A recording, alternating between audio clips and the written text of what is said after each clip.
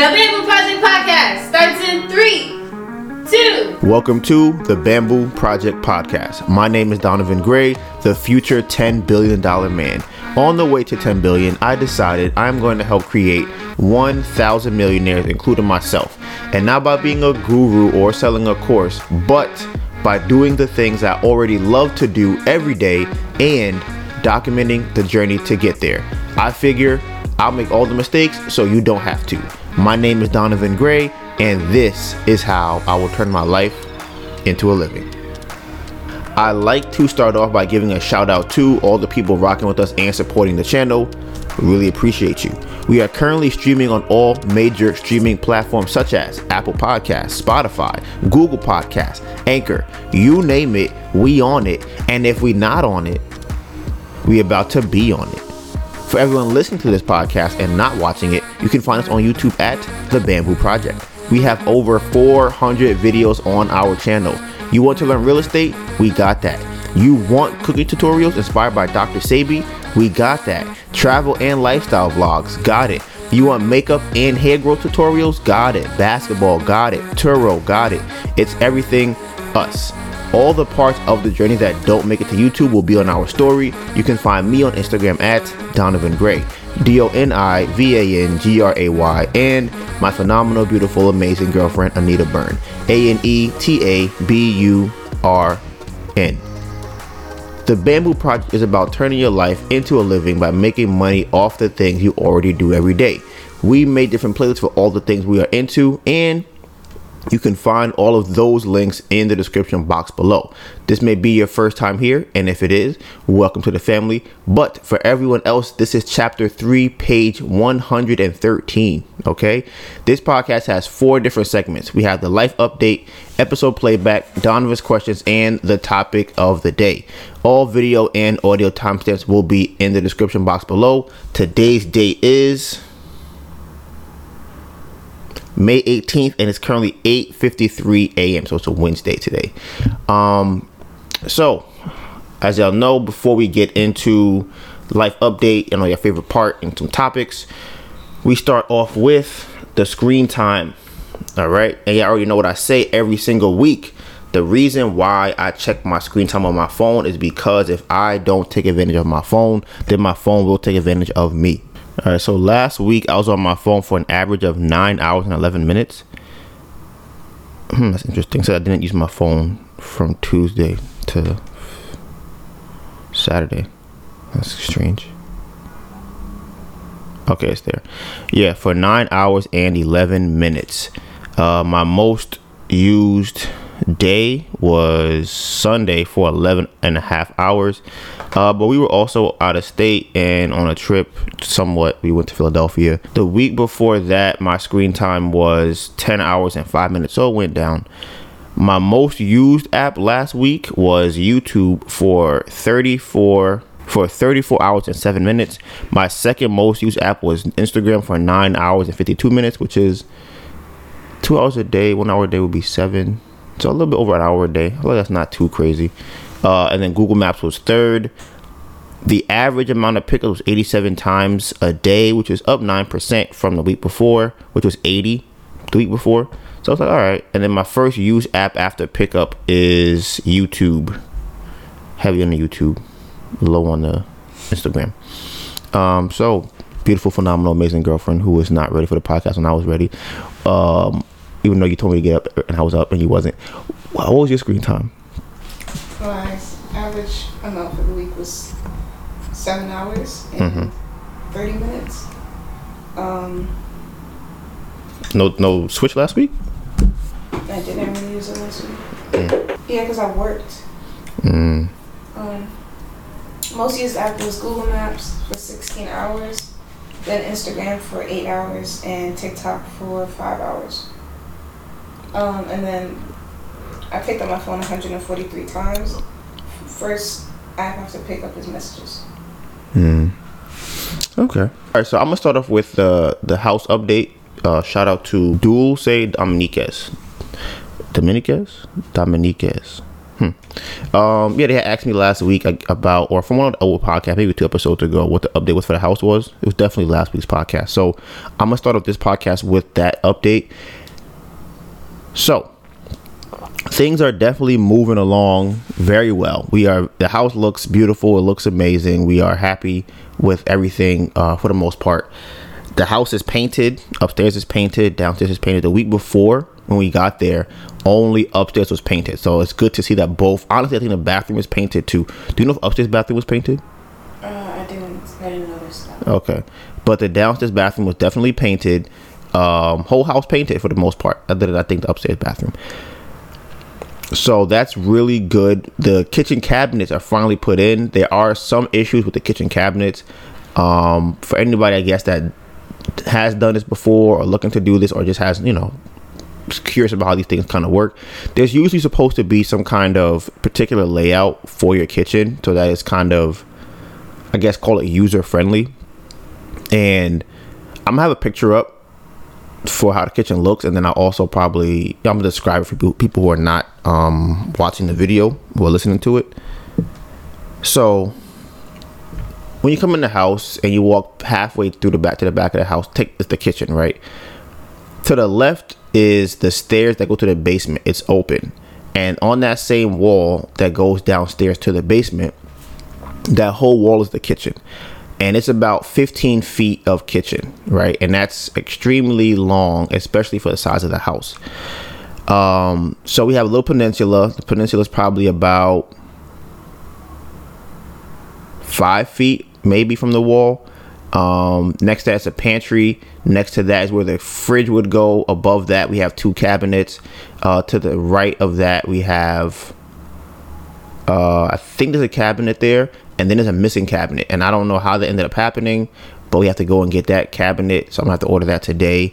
And then if you keep going along that wall, there are just more cabinets to the end. You get to the corner, then there's a wall cabinet that kind of goes in the corner, or corner cabinet that goes on both of those walls. And then underneath, as you guys already know, you have all of what they're called base cabinets. And we went out there. It was great. Like, we went out to a graduation, and a lot of my family had came to see the house. Some of my family came to see the house. There were a lot of people in the house. I think it was kind of cool to see. The contractor, I know that is a friend of the family, was there too. So we were going over different things that he saw in the house. So I haven't actually been there with him. He's been there before, but not with me. So a couple things that we noticed. Because the kitchen is so long, there's supposed to be a seating area behind the kitchen, like a little overhang for the peninsula, right? But if you put a chair there, probably I would say maybe a foot, if even, maybe. Behind you is the stairs that go down to the basement, and there's no actual gate or anything that blocks that, so it's too close, right? That's the first problem. Now, because of the layout, there was already, what are they called? They had outlets put into the wall, right? Bruh, this should get me annoyed too. So I don't know if I didn't tell you this, but I talked to him yesterday, right? And it's like, we know this how he is, but he was telling me that it's my fault that the outlet is where it's at on the wall. And bruh, I don't know. She's like, well, it's the layout you had, now I have to move the outlet. I'm like, bro, I sent you this picture. What? Because the one outlet that's above the range is the one he's like, I'm gonna have to move. And I'm like, well, he said he has to move outlets. What is he talking about? He's talking about in the house, they have to move outlets based off of how the house is set up, right? And I'm like, bro, I sent you this picture like 10-15 times, so there's no way that you could put an outlet in here at this location knowing where the range is at. But he tried to put it on me as if it was like, no, but you never told him to put it there, bruh. Right? And I'm like, I'm trying to figure out how to even approach those type of things, because I mean, honestly, when it happened, my whole mindset is get the job done. I'm not thinking about trying to be right necessarily, like prove myself, like, oh bro, I didn't put that there, that was on you. But he said that. He also said that it will cost us to move the cabinet from that side to the other side and move it down. And I'm like, is that something we could do ourselves? That's what I'm thinking about. Because maybe I feel like the peninsula will be hard to do. Cost us how much? I didn't ask. And I tried calling him yesterday and he didn't answer. And I texted him, he didn't answer. And I didn't really want to ask how much because I feel like he has told me that before and then just did it. So I'm like, what are we talking about? Because that's the thing. I don't think that's an expensive. Like, what are you charging me for to move this cabinet? $50, $300 to move? Like, that's crazy. And the guy has to come back out anyways. Yeah. So it's like, and he was like, yeah, I don't want the guy to keep coming back and forth and back and forth and back and forth. When the other cabinet's gonna come in. So, but yeah, we want to move the refrigerator to the opposite side of the wall in between the two windows. If y'all seen the house before, the pictures or if y'all watched the videos on YouTube that we have about it, you can see in the kitchen there are the two windows. We're gonna put the fridge in between there. So talking to the friend of the family who's a contractor, he was saying that if we do that we'd have to then bring another like pipe. Okay, it's like plastic almost, but it's very strong and malleable, maybe like rubber looking. But they have to bring one of those over to the refrigerator and bring it up, and then put inside the fridge if we move it. So there's that. And then also, remember when Keith said that there was a weird wiring from the ceiling? When I asked him about it, he said that wire is there for if anybody wants to put, and this is crazy because like nobody asked for this. If anybody wants to put a light over the peninsula, that's what that wire is for, so that you can run electricity over there. But I'm like, I don't necessarily know. That's what I was thinking about it. So yeah, but I'm like, we didn't ask for that, and then we have mad lights in the house. So it's like, I don't know if that's necessarily something that's needed. That's more like a decorative thing. We would then have to pick like a light fixture. Yeah, unless the person who gets it after us decide they want to do it and they just. I think that's why he did it. Yeah. Okay. So yeah. They have that. What else did we see at the house? In the basement, there was some water in the middle of the floor. I talked to him about that too. His reasoning was that it has to do with the curb trap. So you know what Keith said about it? No. So he said that in the middle is a drainage of the house, and he thinks that the water, because it's going into the drainage, they didn't close it properly, so it's coming up out of the thing. What the contractor told me was that the only reason that's happening is because the water can't leave the house because the curb trap is broken. Otherwise, the water would just go out of the house into the street. Okay, well, that's only something that's gonna get fixed anyway. Right. So I'm like, okay, that's cool. All right. So for everybody else, here's what we have left in the house. Okay, I'm gonna go down a list for everybody listening. We have to remove the kitchen cabinet to the other side. We have to then move the pantry and the peninsula down about 5 feet or 6 feet or whatever. We have to do the exterior of the house, the front facade. We were trying to figure out when we were there on the weekend what exactly we're going to do with that, because the plan was to just, I guess it's called repointing the bricks and just putting in like cement between the bricks and making it so that the water doesn't go through it. That's what we had talked about doing as far as us and the contractor. And then when I was there with my friend, he was saying that it would be better or cheaper, I guess, we just paint it, and that will also be a water sealant. So that will be another option. We have to put in the toilets. We have to put in the vanities. We have to put in the appliances, and the basement walls have to get like a coating of, they call it parching the walls, which is a version of cement that they put on the walls to make it look smooth and clean. And then in the backyard, they have to just put concrete. It's like, like two little blocks that need, two squares that need concrete. So that's pretty much what the house has left. Oh, and then they have to bring in the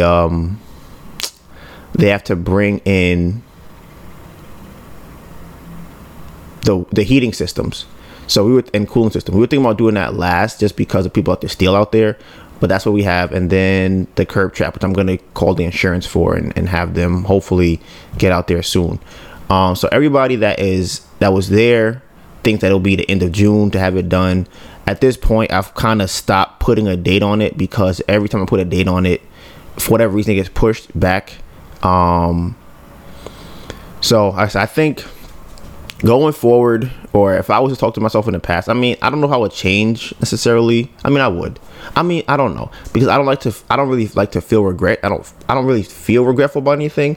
I just know that going forward, I will do something different. And then in the past, I would tell somebody else to try and avoid these things. But the two things that for me stuck out the most was not having a line by line item for what we need for the house to be done, and then not knowing that we needed extra money for the drawers. And then what was the third? What was something else? Oh, buying a house out of state. That the problem with that for us is we can't pull up as often as we want. Like, we could, but it's more of a hassle as opposed to like, okay, the house is, 30 minutes from here, hour from here, whatever. We could just drive over there and do something. That's 2 hours away. That's 4 hours back and forth. If we get there, we might spend an hour, 2 hours there. So now that's like 6 hours out of the day just to go out there. And then we might go out there and nobody's there, nothing's happening. So it's like, okay, we going out here just to see the house, more or less. So that kind of sucks. But I think that's something I would, going forward, would I do it again? Would I have done it again? It's hard to say because I didn't know what I know now. But I just wish it was done like 2 months ago. I think I would have been fine with it being done like January, February. But now that it's like about to be June, that's crazy. Like, it's over a year. Like, it's over a year. We bought the house in May or in March, and we closed in April. It's over a year. Like, that's the crazy part. Now, at this point, I'm exhausted. Like, I just really want to get out. I just want to be done with it and move on, because I keep saying we have so much stuff we want to do, and the house is just like, it's just taking money all the time. It's like, bro, we make money, goes to the house, make money, goes to the house. So that's just something I really want to get over. But like I said, we're getting closer. It looked like a house for sure. Like, it's almost habitable to some degree. Like, you could put an air mattress in there and sleep in there and feel somewhat safe if you were upstairs. But on to the next topic for life update. Melissa has several cavities, and it's gotten to a point where it's become unbearable. We've been holding out, honestly, since we've met. It's been okay. She has a lot of cavities, and she has, like I said, been holding out for several years, trying to, like, I guess several things. Wait till we have money was one. Also, wait until the house is done. That was another. We're going to take that money and help get her teeth done. But like I said, it's gotten to a point where she can't even really eat. For the last couple of years, she only would eat on one side of her mouth. Then the other side, it was messed up. So then she would only eat with the front of her teeth, like her canine teeth. Then she would probably chew twice and swallow her food. So it's been like that for years. So, and honestly, even like, I think a week ago or 2 weeks ago, like, her tooth keeps chipping off. So it just got to a point, like I said, it became unbearable. So we decided to go to the dentist, oral surgeon, whatever, orthopedic, pediatrician, whatever they're called. And before we got there, we were doing some research, because other people she had went to also she should get a root canal. Now, I am very skeptical about Western medicine. Some of y'all may know that from previous podcasts, from like the first year of the podcast, when we were on the alkaline diet from Dr. Sabi. And during that process, I learned a lot about how Western medicine works, and how I would describe it or summarize it is Western medicine is like Frankenstein medicine. And it actually makes sense that they made that movie. In Western medicine, I think that we think we are the solution to the problem. If you have pain, I'm going to give you an Advil and then chemically I'm going to make you feel like the pain is gone, right? Even though it's not actually gone, but I've created this substance that makes your brain receptor shut off to the pain. You don't feel it. I think that if you have some type of disease, we give you a medicine for that, which never really fixes the disease. It just allows you to live with it. And I think that, things like plastic surgery, we're trying to, in Western medicine, trying to create people like from scratch, or just kind of upgrade them, if you want, in a sense, right? So after studying the whole alkaline diet and Dr. Sabian medicine and things like that, I came to the conclusion that our body heals itself. And I would say in about 99% of instances, our body heals itself. And honestly, the only thing I would say our body probably can't heal itself in was if it's amputated or something like that. And to be honest with you, I don't even know if that's true, because how I view medicine, how I think Western medicine should be used is a cast. I think that's a perfect example of Western medicine. I think X-rays and MRIs are good examples, because it lets us identify what is the problem, and that way we can then prescribe something that actually fixes the problem. And that's not a drug or something, right? So one of the very common procedures that is done here are root canals. So whenever I hear of any procedure that is pushed very often, similar to removing your wisdom teeth, or you could just take out one of your lungs, or just take out your gallbladder, just remove these different parts of your body and you'll be fine. I always go, your pancreas, like your prostate. I'm just like, I don't think the body was made to just take things out of it. And I don't agree with I don't agree with removing parts of your body like that, especially I don't agree with that. So a root canal is pretty much going inside the tooth, and it's like I said, it's like a very barbaric process. And they drill in your teeth, they clean out the cavity. And I don't know if y'all ever know, because I think it's interesting, I just kind of learned this about what a cavity is. A cavity is bacteria that just eats through your teeth. That's what it is, right? So I don't know, in my head I just thought a cavity was a thing, like it was like it's a thing itself, but it's just the hole that is caused by the bacteria eating through your teeth. So what they do in a root canal is they drill into your teeth, they try and clean out the bacteria, right? They will then remove the nerve in your tooth. It's called the pulp, which is the top part of the nerve. And then they will put some substance in there so that it's kind of like clogging it. And then they'll cover that area, right? Now, there was also an article I had read when I was in college called Nasarima. I think that's a very interesting article. It kind of talks about how people dealt with medicine back in the day. Very barbaric. So this to me reminds me of that. So I am not for root canal, because I feel like there's a way to give your body the right stuff to fight the bacteria. Side note, yeah, ever heard of this? It's called the gut microbiome. It's kind of just how the bacteria in your stomach, it has like bacteria that helps it to be a better stomach, right? For layman's terms.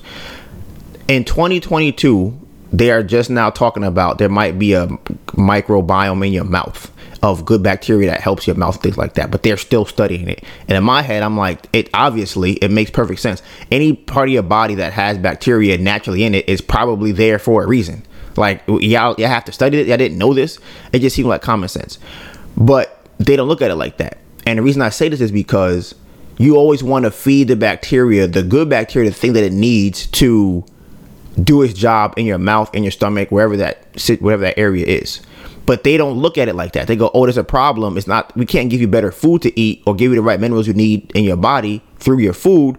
We're going to just remove everything and give you some substance we created. So that's why I'm against root canals, right? So we get to the doctor's and dentist's office, and while we're there, the dentist guy comes in. So he's telling us about what she needs and things like that. And it to me seems kind of funny. I'm like, I don't really like this, but I want to hear more about this because I don't really like what he's saying. So I started kind of grilling him, put some pressure on him to say, okay, is what you're doing, do you know what you're doing in the sense of what the ramifications would be and the process of it? Because here's another thing too with a root canal, right? Which is why it's another part of Western medicine. They don't ever actually fix the problem. They can give you a root canal and then put a crown on it, and then you can still have your teeth be messed up going down the line and have to get another root canal again later. And I'm just kind of like, so what are y'all doing in there? You're just removing stuff just to remove it? Like, what is this? It doesn't sound like y'all actually know what the problem is. It sounds like y'all just kind of spitballing at what the solution could be. That's how I look at it. So I'm asking the guy several questions, and it got a little uncomfortable in there because people who know me personally, people who don't, maybe you see the podcast, you can pick up on it. But I would definitely say I am not the most tactful person. I would say that for sure. And not that I was trying to be with this person, but when I'm not trying to be tactful, and when I'm also not naturally not a tactful person, talking to people can make them feel uncomfortable, especially if I'm asking them like a line of questioning, because I want to know if you know what you're talking about. So like I said, I got a little uncomfortable in there. Low tension. So it was me in there, Melissa, the guy, and like an assistant nurse or something like that. So throughout the conversation, towards the end of the conversation, he had said something that I didn't really agree with. He said that he related the teeth to a trunk of a tree. And he said, well, would you want to pull out the whole tree if a branch is broken? And I said, no. But in my mind, it was like one of those wordplay games where if I say to you, let's say someone cheats, right? And you go, is cheating bad? You go, yes, cheating is bad. And they go, okay, well, is a basketball a square? You go, no. Exactly. So exactly. That's what I'm saying. So you wouldn't, exactly. And it's kind of like, well, yeah, that's true, right? But that doesn't equate to what we're talking about. So I guess you would call it a false equivalency, where he's trying to use a different subject to appear to be right. That's how I interpreted it. So after he does this, I feel as though Melissa kind of agrees, like, yeah, it kind of makes sense. I felt like she was doing that because she was uncomfortable with how I was talking to him. So as y'all know, lately Melissa and I have been trying to work on I don't know if I'll say Melissa as much, but I've been trying to work on understanding my emotions better and being able to interpret it and how to communicate properly through it. I've just been working on that.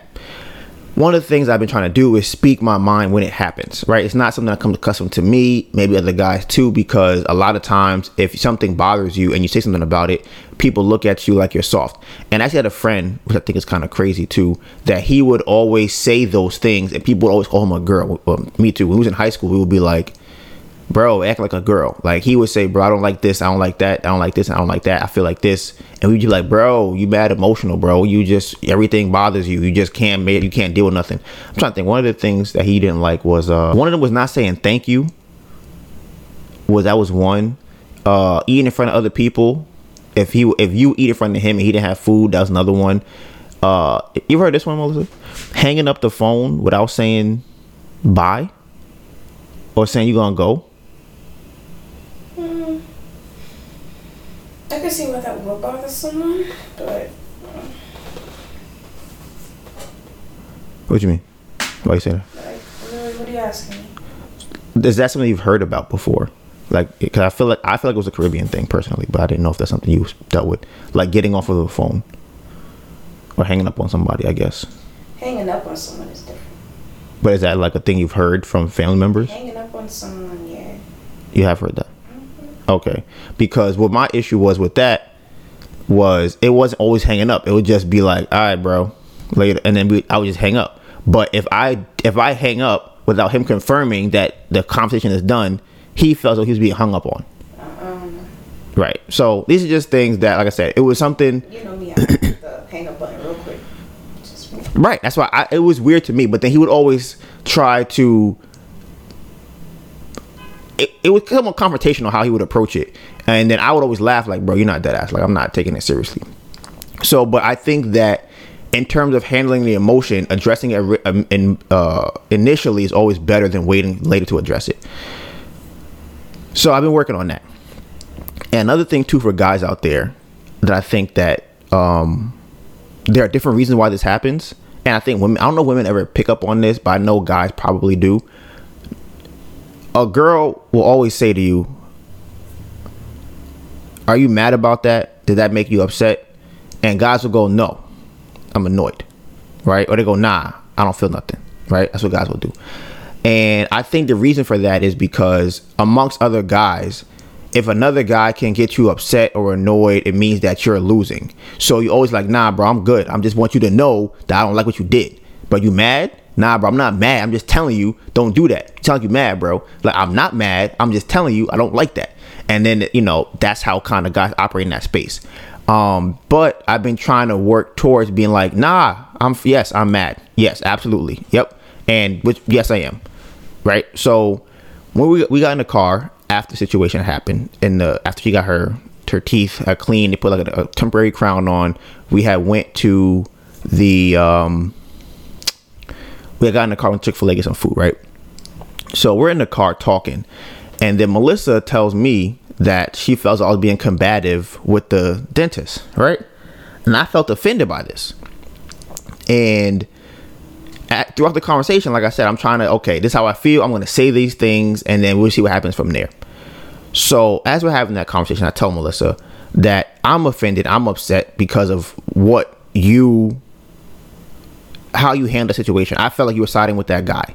I felt like when I'm in there talking to him, you are agreeing with him while he's going against me. I feel like you're on his side. As my girlfriend, I feel like that's wrong. So as we keep going on with the conversation, I start saying things like, I'm in there doing this for you because I don't want him to do anything wrong to you. It's your teeth. I want to make sure that this guy is not saying some nonsense because something were to happen wrong. He has no onus, and he's going to be like, well, you know, my bad, or that's what happens in the industry, you know, or we could just fix something else later, come back in 3 years, right? And I'm like, that doesn't work for me. I want to make sure that when I ask you a question, you don't contradict yourself. I want to make sure that you have a reason for what you're doing, because if I don't know about this and I ask you a question and you don't know, that's a problem for me. Always been a problem for me. Like, if you're the expert in this situation, I ask you a question that I have an answer to and you don't know the answer, that's an issue. And if I give you what I think it is and then you try to skirt around it as if what I'm saying is right or you don't know, I'm like, I don't like that. So I'm telling him, like, yeah, I feel like I'm doing this for you.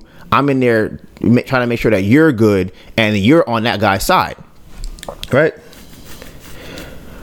So Melissa, this might have been like a 10, 15, maybe 20-minute conversation in the car. At one point looks at me, grabs my hand and looks at me and goes, I appreciate you. And do you remember other words you said? Because that's what I think. I was trying to reiterate that I'm not like that. Like, that's not the space that I'm comfortable in. Mm-hmm. So I was pretty much saying that I appreciate you doing that because I can't do that for myself. Mm-hmm. Yeah. And it was a situation where I'm like, oh, that's what I wanted to hear. Right. And this is something I've been working on personally. And I think I brought up in the podcast before. If I didn't, I'll bring it up again real quick. And I'm like, okay, there's a way to communicate to people through emotions, right? In terms of the words are linked to emotions that are the key to how the other person is feeling. So I'm like, oh, that's why I'm upset, because I'm doing this thing for you and you're kind of throwing it in my face like I'm doing something wrong by trying to defend and protect you. So that's why I was hurt by that. So the day before, before we even got to the dentist, Melissa was telling me that she was scared to go to the dentist, right? And as a guy, I definitely did tell the story. I did, 100% did. But y'all, if I don't remember, pretty much what happened was she was scared to go to the dentist, and my first thought was to tell her, hey, you're gonna go, it's gonna be better afterwards, you'll be all right, and then the pain will be gone. That was my first instinct. I knew it was wrong because that's how I always respond to situations like that. But I always know that women always feel like, well, I already know that. That's not the answer I'm looking for. So I'm always thinking like, well, if you know that, why don't you want to go to the dentist? Like, that's just what it is. And I had said to her that I'm going to go with you. And like a light went off on her, like, oh, that's what I wanted to hear. And the reason I'm saying these two things is because in both scenarios, the problem that was solved was not the logical problem, it was the emotional problem. And I feel as though that's something I'm working on now, is trying to figure out what people's emotional problems are when they bring it to me. I had a family member come the other day and say they lost their job, and I'm thinking, okay, how do I respond to this? Because I'm still working on it, but I wasn't really sure what to say. And it was a male. So I go, okay. I said, that's crazy, right? Not probably the best response for sure. And then I said, what happens now? And after I wrote that, I knew that was the wrong answer, right? I knew that it was not the proper answer. And I just felt it. I just felt it was the wrong thing to say, because the problem wasn't his job necessarily. The problem was that how he felt about losing the job, which is why he told me, right? So I'm on the phone with my friend yesterday. And I feel as though he's a very I feel like he has a high emotional IQ for sure. I think that he's able to pick up on emotions, and I think he knows what to do for the emotions, but I don't think he ever does it, right? And I think that's the difference between me and him, is that I can see the emotions. I don't know what the response to the emotions should be most of the time. I feel like he knows what the response should be and just doesn't do it. He's like, I just don't want to do that. So I kind of asked him, like, yo, what do you think about this? And throughout the conversation, he was giving me the male answer, like, yeah, tell him it's going to be good. You're going to be all right, whatever. And I'm like, nah, bro, it's not about me solving his job loss. I can't fix that. There's no way I could ever fix that. He knows that. I know that. You know that. So that's not the reason he's telling me he lost his job. So I go, okay. I take my friend. I say, look, what I want you to do is I want you to pretend that you're in his situation, right? Why would you text me, yo, I just lost my job, right? And it's honestly not a job. And that's the crazy part. It's actually like a very large career that has taken years and years and years and years and years and years and decades to get to where he's at. So it's not like, oh, I was working at the fish market and they let me go. It's not that. This is like a long time career type of thing. Like, imagine you become a doctor and then you lose your license type of situation, something similar to that. So I go, okay, why would you tell me that? He said, 'cause I want you to call me. I said, okay. What is calling you do for you?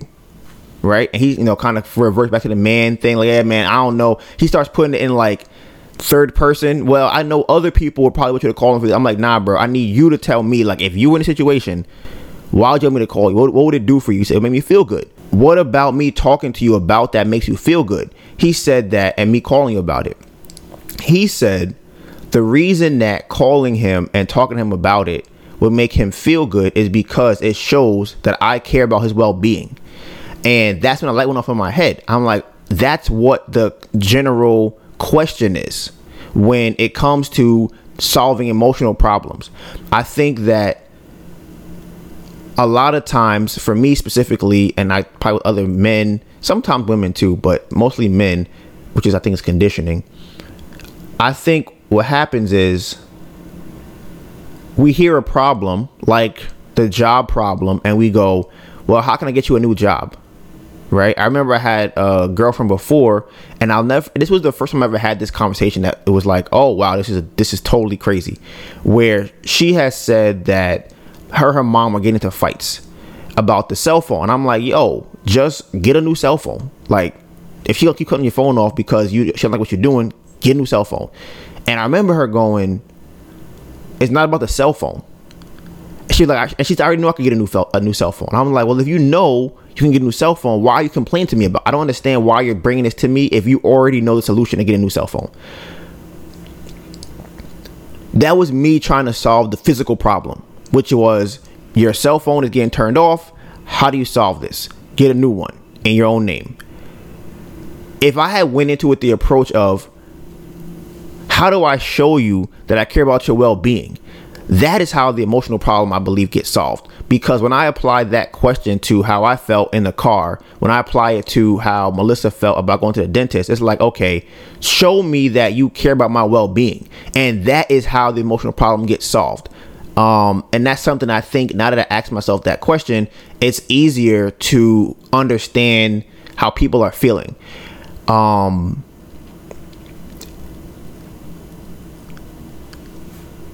And this is a little sidebar, but as I said on the podcast a couple episodes ago, maybe last year, whatever, I think that people have the ability to communicate with each other. If you can call it telepathically, right? I think that's what they call it, but I think we just put a lot of sauce on it. I think it's more of an emotional thing. There are a lot of times that you could talk to somebody, or not even talk to someone. You could see someone and know how they're feeling without talking to them. That seems like telepathy to me. To be able to understand and communicate with somebody about things that they are not even saying. I know what you're thinking, even though you're not saying that. And I really feel like that's an emotional connection you have with somebody. And once a person is on that wavelength, I think it changes how they interact with everything around them. The reason I'm bringing this up is because just when I was having that conversation with my friend, and I talked to Melissa, I felt more in tune with her and with him and with my cat. That was the craziest thing. Just having that conversation allowed me to feel like, okay, if I look through the lens of what is this person feeling, and what do they want to feel, what they're looking to feel, how do I give them that? And it really helps, I feel like, with conversation, especially with my cat. I feel like it was almost like I said, telepathy. Are you talking? Huh? It's a conversation with your cat. Yes, we talk emotionally through our eyes and our feelings. So like I said, that was something that happened last week, and I think that there is another example of that. So, Melissa's been working as a PA. She has 3 days. She's actually going to work after the podcast. So the last 3 days, Monday, Tuesday, and Wednesday, she's been working. Shout out to my phenomenal girlfriend who's been working for a very, very long time. I have no peace or rest. I appreciate you. I appreciate all the hard work you do. I want you to know that. I do. I see it, and I appreciate the hard work that you do, and I understand that you're doing it for us. And I listen, I got you. I understand that. So if I can help in any way that you really alleviate some of that stress. I also want to say that I appreciate you for cleaning the bathroom, cleaning the house, and doing the laundry while I've been working. So like I said, yeah, as y'all know before, as I've said in the past, women should not work, right? And the reason I said that women should not work is because whenever women work, they get stressed about the guy. They're like, oh my God, I can't believe I have to pick up do a task. I shouldn't be working as a woman, right? And although that is probably true, I haven't felt like that. I know. I'm gonna touch on that right now. And as true as that is, right? As true as women feel like, oh my God, I can't believe I gotta go to work. That's the bullshit, right? Why the fuck are you not going to work, right? That's how women be talking all the time. Soon as they make $1, they look at you like, damn, so you didn't make $1 today? That's how they feel. And the reason that is the case is it goes back to several things, honestly. I have this feelings wheel, which I've really been going ham with lately, like just in terms of thinking about it. I don't know if I put it in the podcast. I think I put it up before on the episode. And pretty much it goes back to feelings, right? And once you understand how a person is feeling, then you can know how to respond to them. So Melissa, let me look at this. There's some of these words on here.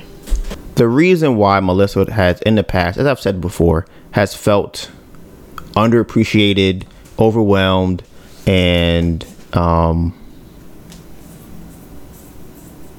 of the words on here, hostile and frustrated, right, is because of what I would do while she was working, right? So the other day I was in the house and I'm like, okay, my beautiful, phenomenal girlfriend is at work. She's working 3 days in a row. We just came from my family's house helping to move, and then we drove from Philadelphia back and forth. She was doing stuff all of last week, and she's working really hard, right? And I want to know that I see her working very hard. So my thing was, the shower was not clean, right? And Melissa hates taking a shower in a dirty bathroom. I mean, it's funny. I wouldn't say you hate doing it. She does not take a shower in a dirty tub, right? And the bathroom is her responsibility to clean. So she's been like, okay, in her mind, I'm assuming whenever I finish working and have some downtime, I'm going to clean the bathroom. So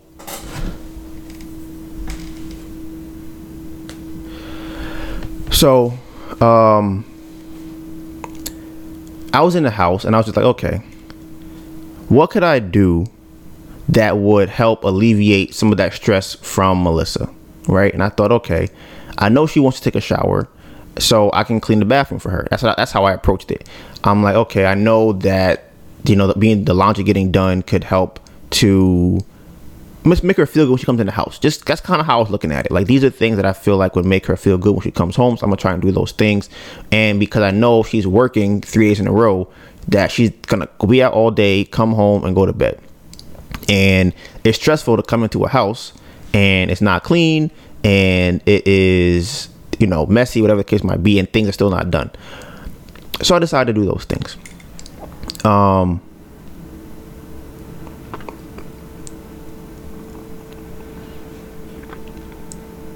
I think that when Melissa has said that she appreciates me that day after the dentist, I think I felt appreciated when she said it, right? I don't always think that saying it shows appreciation. So I think that there are times where you have to show it, right? And I think that was me, or at least I don't know. Maybe.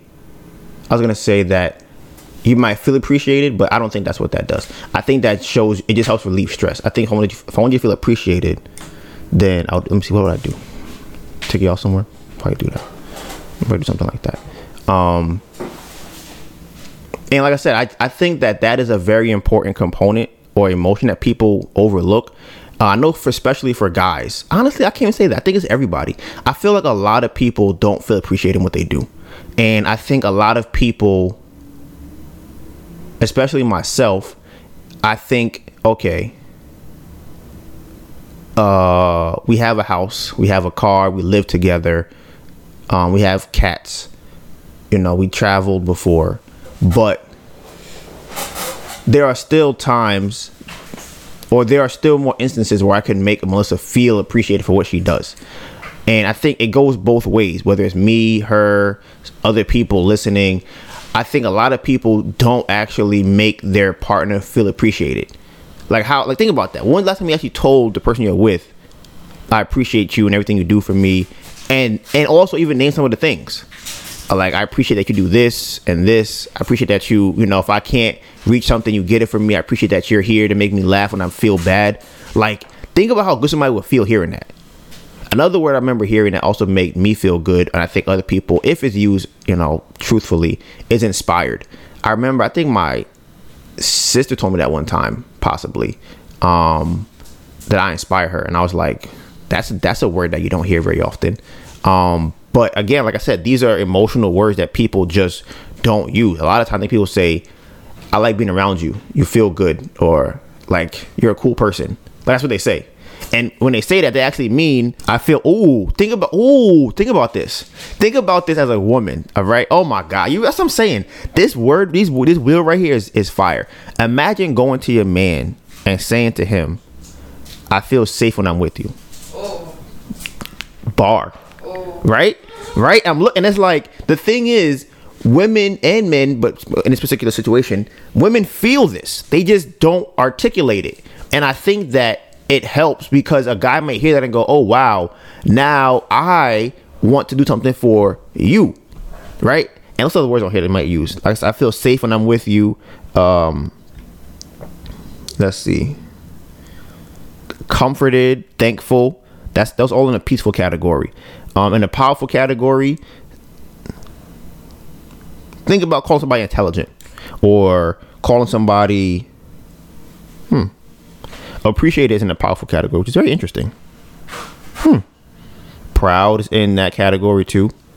So yeah, like I said, I just think these are just words that help people to communicate what they're feeling emotionally, because if I'm hanging out with Melissa and I'm like, yeah, babe, I like hanging out with you, right?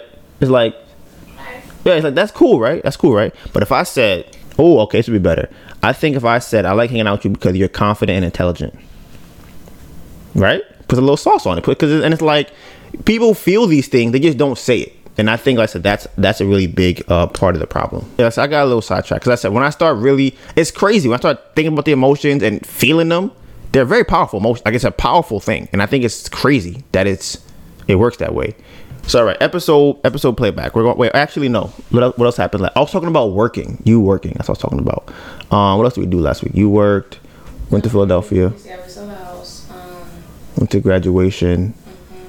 Yeah, I brought my brother to the doctor. I got the crown done.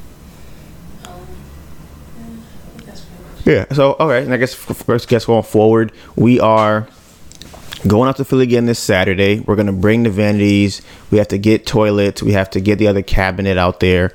What else we got planned for this week? I think Melissa, this is her last day working. She makes like $250 a day, $220 a day, 200 a day. 200 a day. So that helps us. YouTube check coming in soon. That's gonna be a nice little check. That's good. And I think as far as the life update, that is pretty much it. As y'all know, in last week's episode, I talked about women should take responsibility for being raped. And some people, most people, everybody, some people disagreed with the wording of it. Some people felt as though it was just kind of a crazy thing to even say. And shout out to the homie Maxine. Shout out to you. I always feel like when I read her messages, I get I guess a different insight onto it. One of the reasons why I started to question my phrasing of women should take responsibility for rape is this. And now I want you to play devil's advocate, Melissa. One of the reasons why I'm leaning against saying that is because if you were to go to court and say,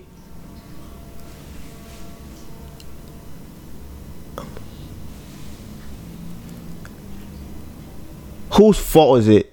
Like, who should go to jail for you getting raped? Right, because they're responsible for it. Right. And when I put it in that perspective, it made me think, okay, it's not your fault that it happened. Right. And I don't necessarily think, I guess I was gonna say, I don't necessarily think it's the person's fault. I want them to think like that because it then puts you in a space to try and avoid that from happening. And then someone else had commented, let me see, who was this? It was Curran.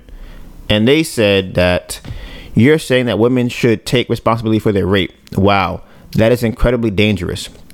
Men can go out to bars, restaurants, a friend's house, school, and not have to constantly watch out for women trying to rape them. Not saying that men don't get raped, because they do, but for the sake of staying on topic here. Women do not only get raped at parties or on a date. It's incredibly ignorant and immature to think otherwise. Women are raped in tons of different circumstances. A husband can rape you, a boyfriend can rape you, a family member can rape you. So rape victims are somehow accountable for that. Why can't women just live their everyday lives as men do without such worries? It never crosses your mind because it's not a problem you have to face. You are trying to say it's somehow a choice to a rape victim made. You are trying to say it's somehow a choice a rape victim made that day or time to cause the rape, which is crazy. Now, a couple of things I guess I responded to in that message or that comment was that men don't think about getting raped outside because they don't get raped outside. Like it's not common, right? So I guarantee you, if you talk to a man, they will tell you that they think about what will cause them to get into a fight. And I guarantee you that women don't think like that. I would put my life and money on it that women do not in their day-to-day life go, is this going to cause me to get into a fight? Nah, I don't want to do that. They don't think like that. However, I guarantee you, if you go into a prison, that on an everyday basis, men are thinking about how not to get raped. They are thinking, okay, I know if I go into a bathroom with the booty rapist or the booty, what's his name? The booty bandit, what's his name? I forgot his first name. If you know there's a guy in jail who knocks people out and rapes them in the bathroom, and you see him go in the bathroom, you are not going to go in the bathroom. You're not going to go and say, well, I feel like I should be able to walk into the bathroom because it's a bathroom and not. No, you go, you know what? It's not a good example. Why? Because you keep talking about it as if we know who the rapist is that we need to avoid. Okay. What I'm saying is, okay, this is a better perspective. If I'm in jail, right, I'm going to ask people, how do I not get raped? I'm going to be looking out for ways to not, if I go into a bathroom and 10 dudes walk, I'm going to make sure I'm not in no scenario that will cause me to get raped. I'm going to ask. Okay. And I'm going to try to find out. But that's the thing. Okay. I think that's the thing that maybe you're not seeing is that it's not, because you looking for it means that it's something that's obvious. It is obvious. It happens to women a lot. What do you mean? Rape. Right, but there's situations where the person that you think would not rape you, raped you. Does that make sense? Sure, I guess. Yeah.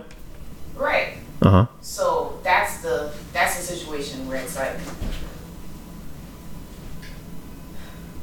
if no one knows that your neighbor, I don't know, if no one knows that your neighbor does this, and you come home and your neighbor breaks into your house, you've been living next to him your whole life, breaks into your house and does something like that to you, like, that's not something that you'll be mentally prepared for.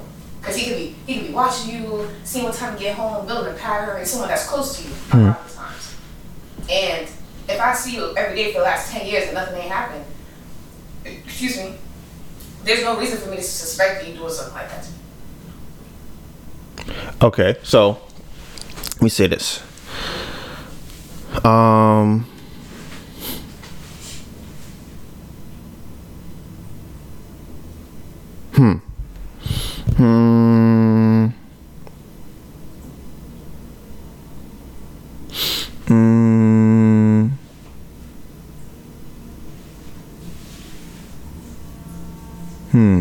You might have to read. I think what guys should do, y'all might have to read like different anecdotes or different, like, maybe a body of work that kind of just retells Rape stories? Yeah, because I feel like a lot of times. You don't want me to do that. Why? I'm going to be like, here's 5 reasons why she got raped. What do you mean? If you give me stories to read, I'm going to look at it and go, A, B, C, D, E is what she should not have done. Why do you look at it from that perspective?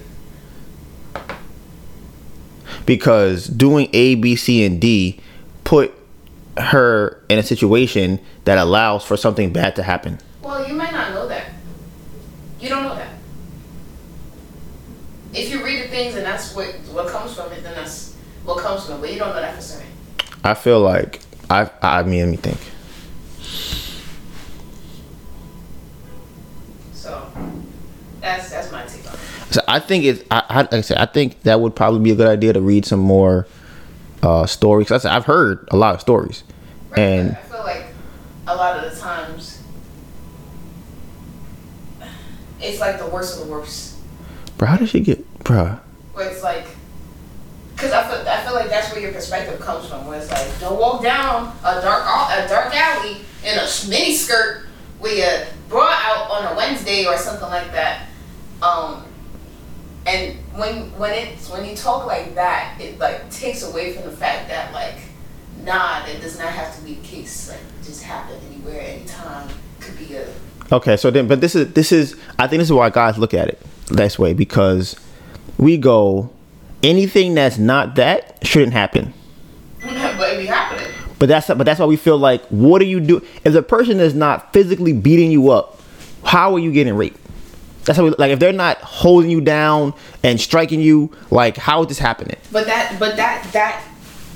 doesn't mean that that's not happening to the person. Okay, so then, what I mean is, in scenarios where it's a boyfriend or a husband or a family member or something like that, right?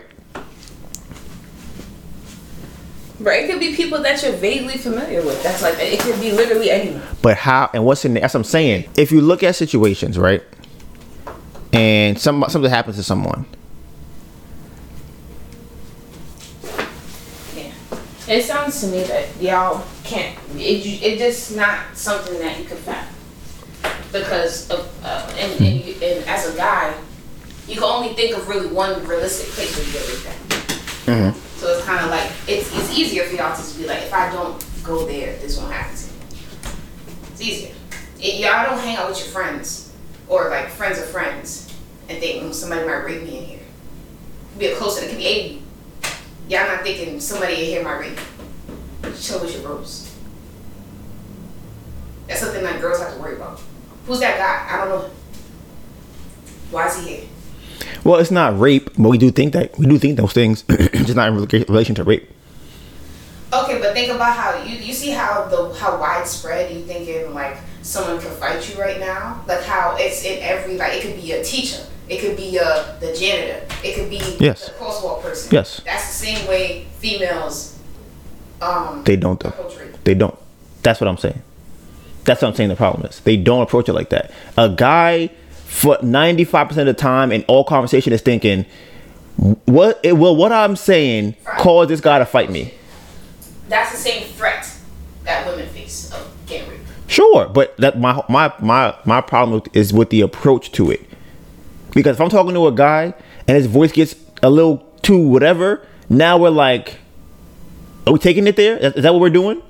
If he walks in front of me, I'm like, do I want to fight him? Do I want to, like, this is what's happening? I don't. And then that's the other thing too. I feel like guys, I mean, this is to your point that guys are more prepared to kind of jump into like fighting and being in that type of situation. Yes. Females,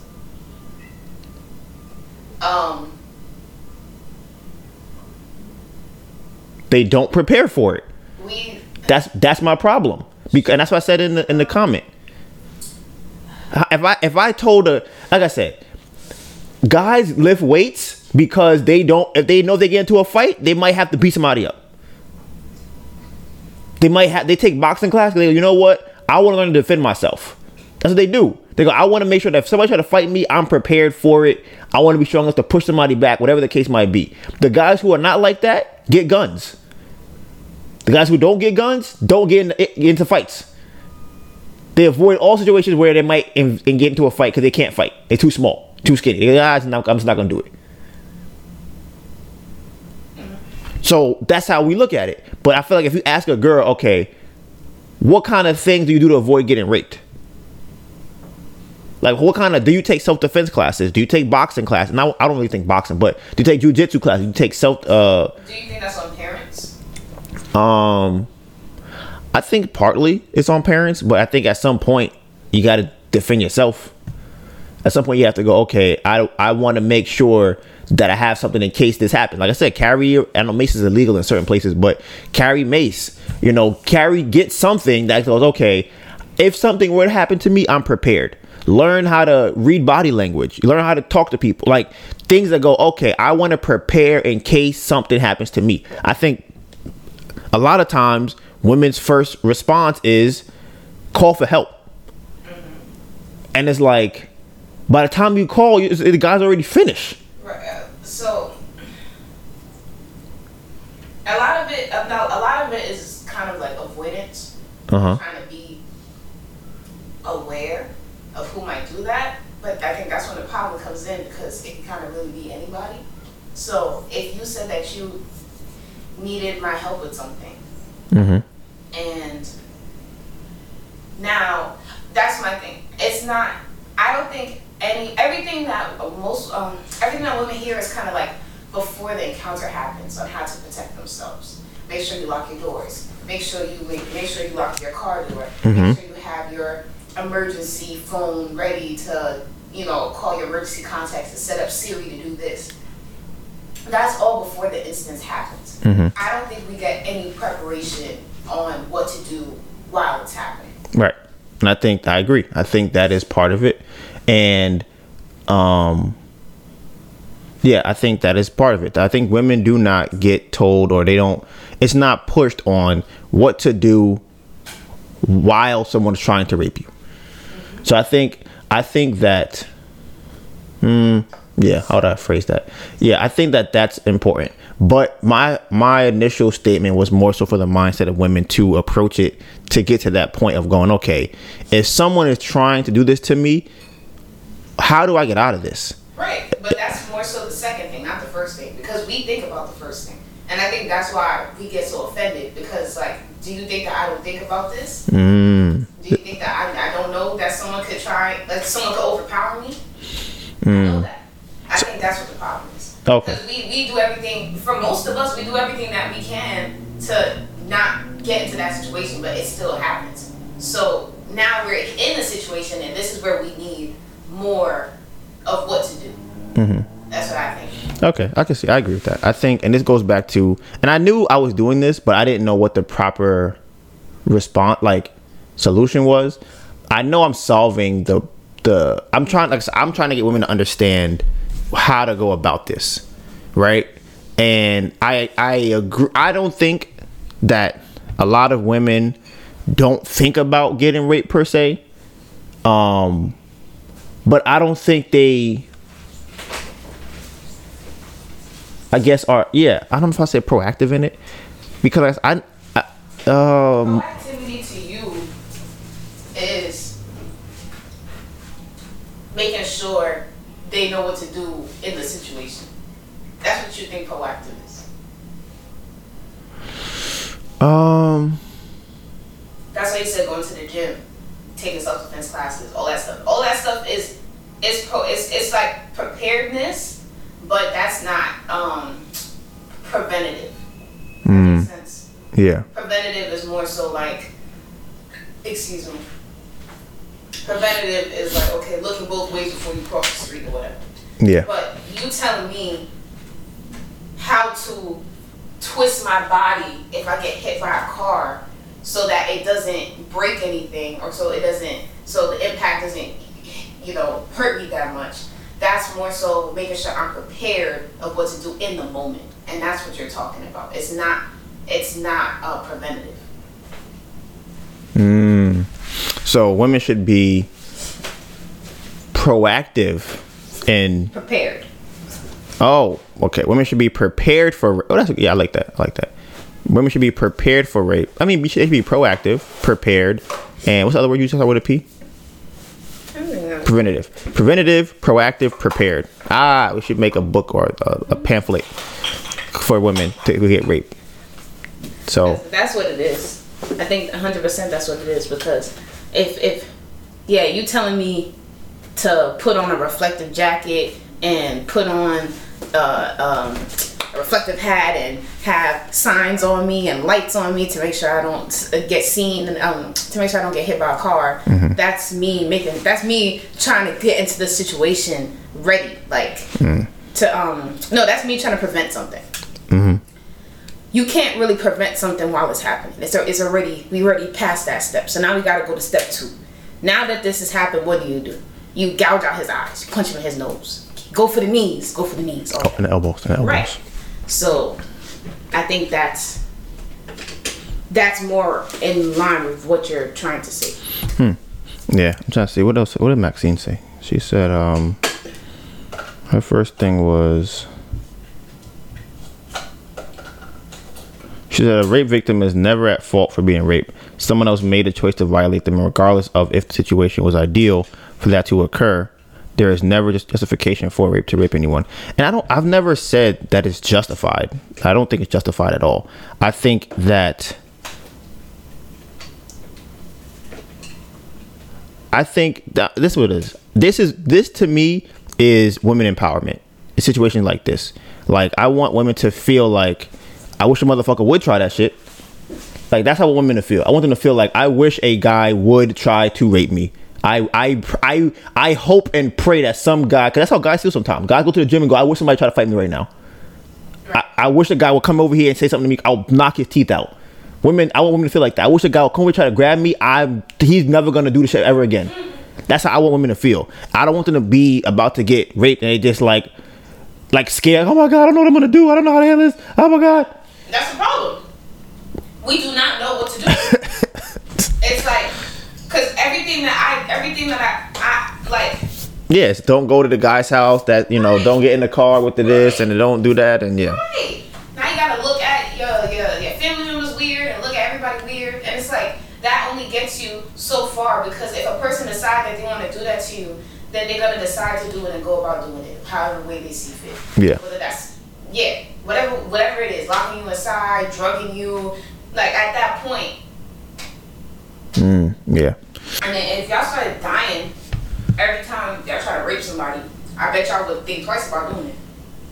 I don't know if that's true, but because like I said, my whole thing is that crazy people rape people. I don't think somebody who's sane, but I mean, I also do think that okay. Not all of them is crazy, because I feel like saying that kind of absolves. Nah, I think they all crazy. But this is my thing. I think that if they feel, because okay, a crazy person doesn't recognize the law, right? They don't recognize really like the news stuff per se, right? I think though, if a crazy person sees you and gets the feeling that you might kill them, they try that, they won't do it. I feel like that happens. I feel they go, okay, And then she walking kind of strong. Do I want to pick her? Nah. She walking like she might stab. Nah. Right, and then I mean, I don't even know if that's true too, because there's probably weird people that's out there that might get kicks off of attacking someone that they feel is strong. I don't think that's what I'm saying. I think that's very unlikely. It's like even guys. It's like you may fight a guy that's stronger than you, but I don't think if you had to choose a guy to fight, if you're gonna beat somebody up, because that's the thing. If my goal is to take advantage of you, I don't feel like it's gonna be the person that's probably gonna take advantage of me. I feel like I go, okay, I have a chance of winning this. Because this is the thing. You're going to pick a fight. I don't know if people go to pick a fight with somebody that's going to beat them up. They might defend themselves against somebody. But to go, yeah, I'm going to the club right now, home a fight. And I mean, that really only happens in jail to some degree. What I've heard is try to fight the guy that's the biggest person. Yeah. That's what, Imagine being the biggest person and every new person trying to fight you. And you don't even do nothing. Bro, you just big. You be chilling and like... So I think that is an area where that happens, but I think that's a different dynamic because you are trying to prove that nobody else should do anything to you. Rape, for the most part, is usually a few people. You're not trying to prove to anybody that you're stronger than a woman. And I get what you're saying. That's more of a show. Yeah. But yeah, I guess. But like okay, you said that is not likely. Not that it's impossible. Right. Like it's because it's an insecurity thing. So you're insecure, or you're an insecure person. They're a weak person. They're going to try and prey on other weak people because that's how they feel. They want to feel empowered. A weak person don't want to get embarrassed. They already weak. They don't want that. So that's it for the episode playback. Donovan's question. All right, for all the people out there, okay, 2 different scenarios. The first one, I just want to know what your opinion is because we all have pretty much come to the same conclusion. The second one, I want y'all to really think deeply about this one. Okay, so first, Donovan's question, part 1. You could be a guy listening to this, or you could be a girl. Put yourself into the scenario yourself. And I'll use Melissa and I as an example, okay? Because this happened to us. So Melissa and I were at someone's house over the weekend, right? A family member of mine, a female family member. So at their house, they had 2 friends over. In the morning, Melissa and I stayed the night. In the morning, one of her friends comes out to the living room where Melissa and I is sleeping. Well, not sleeping, but where we were sleeping, because we were up at this time. And her pants, was she wearing shorts? Shorts. We're in her shorts and in a bra.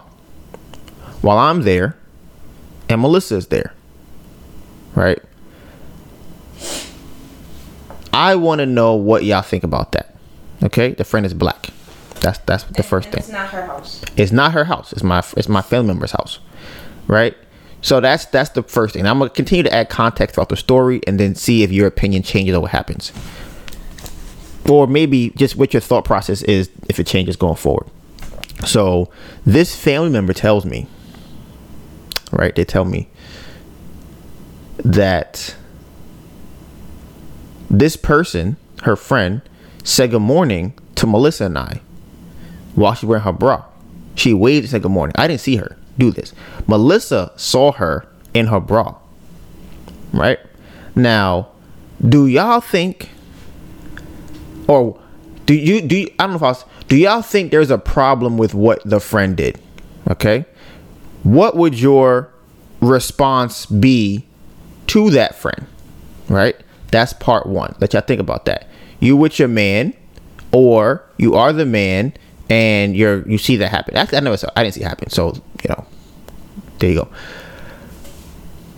Now, here's part 2 of this.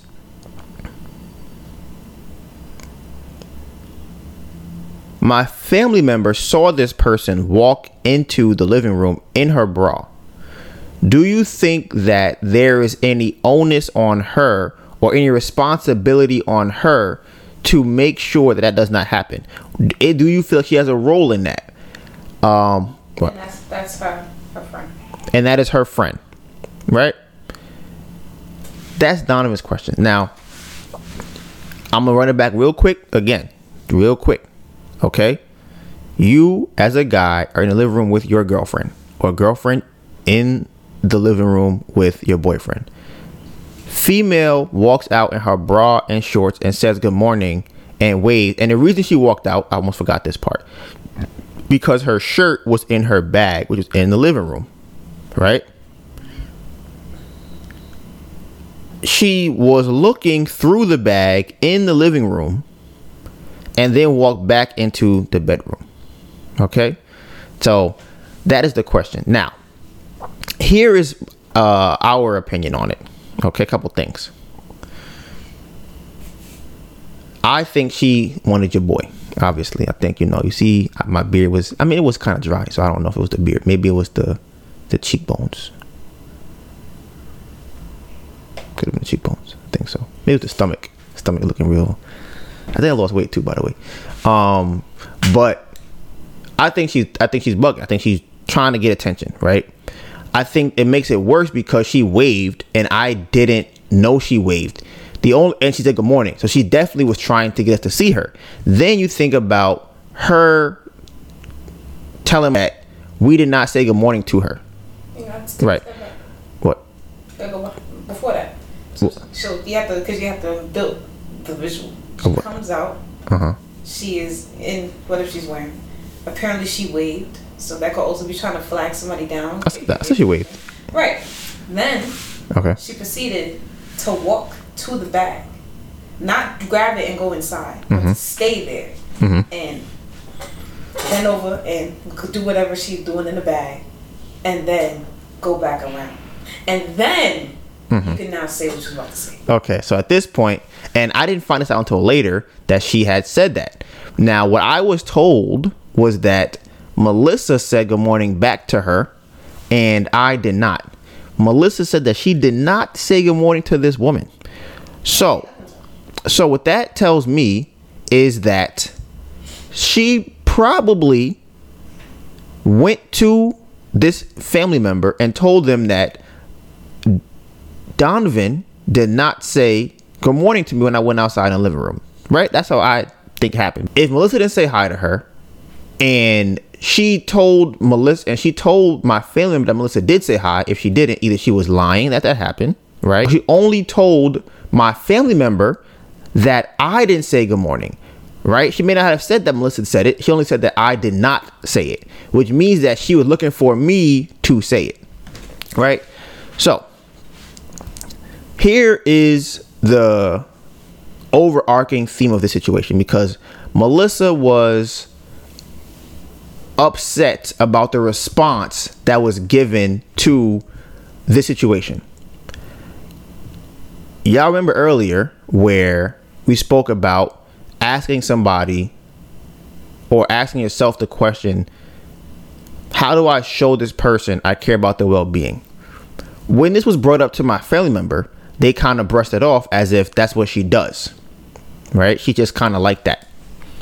So then, following that, we went deep into this conversation and I asked my family member, I said, hey, if that was you with your boyfriend and she did that, or a girl did that to you, how would you feel?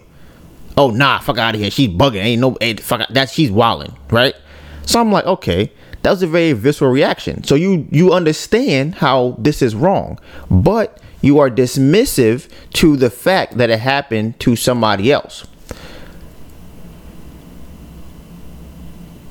The question I said earlier is how to show somebody care about their well-being. Melissa's very strong on caring about other people's well-being and make sure that they're safe. That's a big character anchor for her.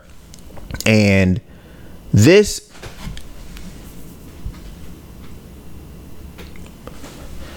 interaction, this thing that she did shows that I let my friend go out there like that because I did not care about how you would feel if she did that thing, right? And it would be different if during this conversation she had said, I didn't know she did that.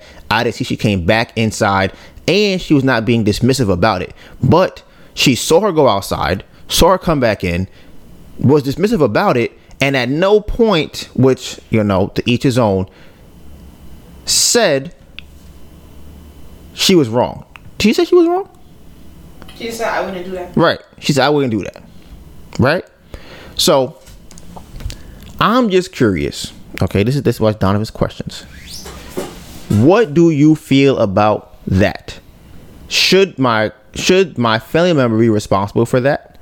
Do you feel like Melissa should feel differently about that? Do you feel like she's justified in how she feels?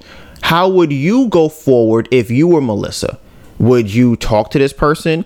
How would you go forward if you were in Melissa's position? Would you have corrected the girl initially? Because we have talked to different people. Some people have said they would have addressed that girl immediately. Some people said, yo, that was a setup. Ain't no way 3 girls in a bedroom, one walk out in a bra while you in the living room, and ain't nobody seeing or thinking about that. They like, yo, that sound kind of suspect. Other people say kind of like, well, it's possible that that's how she is, right? So everybody's perspective is going to be different, but I am curious what you may think really happened. Okay. And I did say that we were going to talk about letting a guy have sex with my girlfriend, but again, be at probably like an hour and a half almost. So we're going to have to save that for next week. I'll make sure I put that on. I got y'all, because honestly, I never told you this. I don't think I did. That one of my exes, no, I don't want to call my ex, but a girl I was talking to, the one that was getting waxes, that while we were talking, I was on the phone with her while another guy had so this guy's like crushing on her a little bit, not a little bit, but a lot, and she kind of had something for him too, right? So I'm like, listen, if you really feel him, let him take you out on a date, right? I remember you telling me this. Right? I don't know. I might have. And I said they took her on a date, and this is not in college though. This is this one. And then the second time they like, all right, you're gonna try and fuck. So I was on the phone with her while they were while they were walking back from the train where they met, right? So they're having a conversation. I'm on the phone. They walk into the house. I'm still on the phone the whole time, right? Now it ended right. It started, but it ended before it got to like it being crazy. But it definitely started. So I don't know why you do the CSO. That's what my friend said yesterday when I talked to him, and he was just like, "Bro, yo, you're wild," and I was just like, and then you wonder why you feel the way that you do about things. Listen, I try to do it on purpose to myself. I know. But, like I said, so I'm going to try and go through that story next week and tell y'all about it. Because like I said, I think it was definitely... when I was thinking about that originally, that is not the story that came to my mind. But my friend reminded me about that yesterday during our conversation. But like I said, we'll be back here next Tuesday for y'all. We're going to see... we're gonna hopefully that story... we're gonna get that story next week. So, Bamboo Project out.